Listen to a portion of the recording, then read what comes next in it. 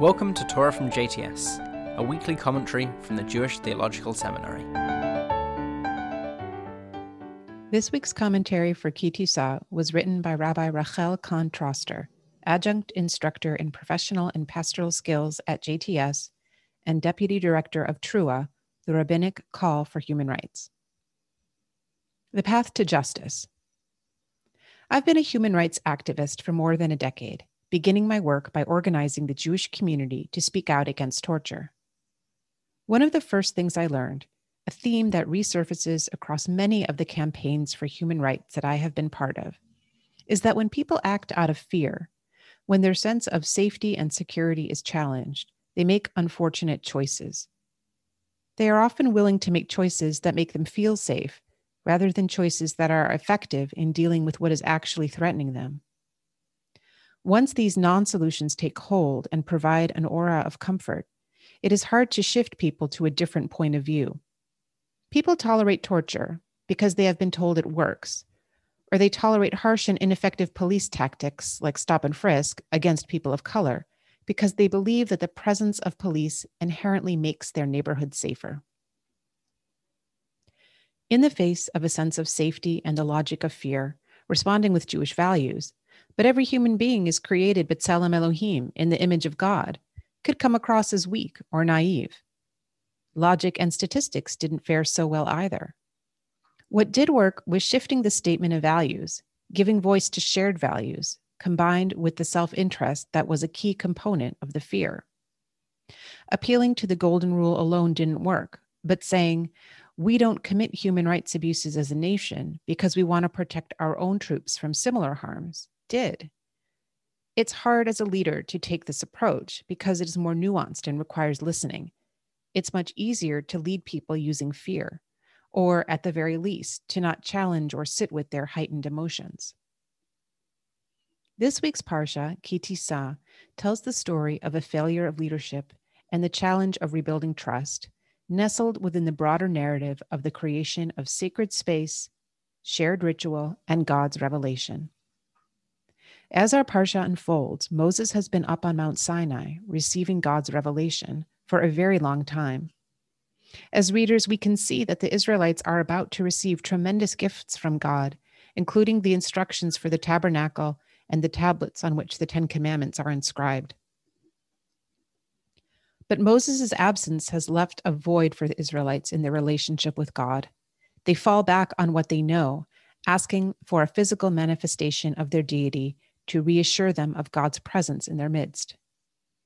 Faced with this panic, Aaron fails as a leader.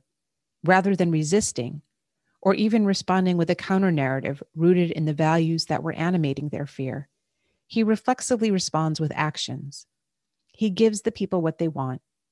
Thus, with their sense of safety and normalcy assured, the Israelites can resume their patterns of life, feasting and giving thanks to their illusion of God.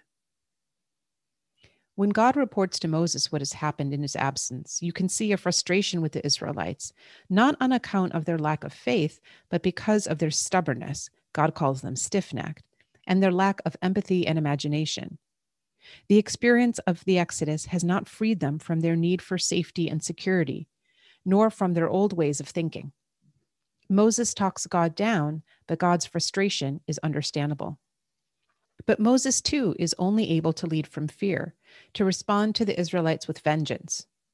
True, Moses does successfully talk God down with an eye to public messaging, preventing God from wiping out the people and starting over. But it doesn't last. Upset with and angered by the reality of what he sees when he journeys down Mount Sinai, Moses responds with not just anger, but cruelty. Moses can't help but be righteous for God's sake, no matter the cost. But righteousness can be destructive. It is a commonplace understanding in social justice circles that abuses hurt not just the victim, but also the perpetrator. And in acting from fear, Moses perpetuates the crisis, culminating in a plague sent by God. So how can we move forward from this kind of crisis, from the retreat into anger and fear? As an activist, I've tried to learn how to craft messages and build bridges to take people beyond the places where they feel that they are stuck. Only once people are unstuck can they envision new worlds or be open to new ideas. In the fight against torture, that meant taking the values conversation from the abstract to the concrete.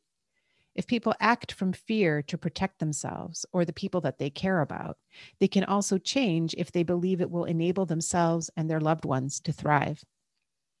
As the reality of the sin of the golden calf sinks in, God returns to the theme of covenant, a shared commitment that is based in the relationships of the past and the potential of the future. God contextualizes the reality of what the Israelites have done within the larger scope of the history of their relationship. And it is then that they begin to repent, when they are able for a moment to see beyond their present selves and envision a new world.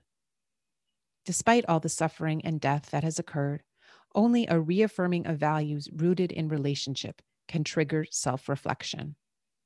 And that is the essence of how Moses, God, and the Israelites move forward from the incident of the golden calf. It is true that something profound in the relationship between God and the Israelites is forever shattered. Moses becomes even more of an intermediary for the divine message, as the Israelites can only look on whenever God's presence descends into their midst.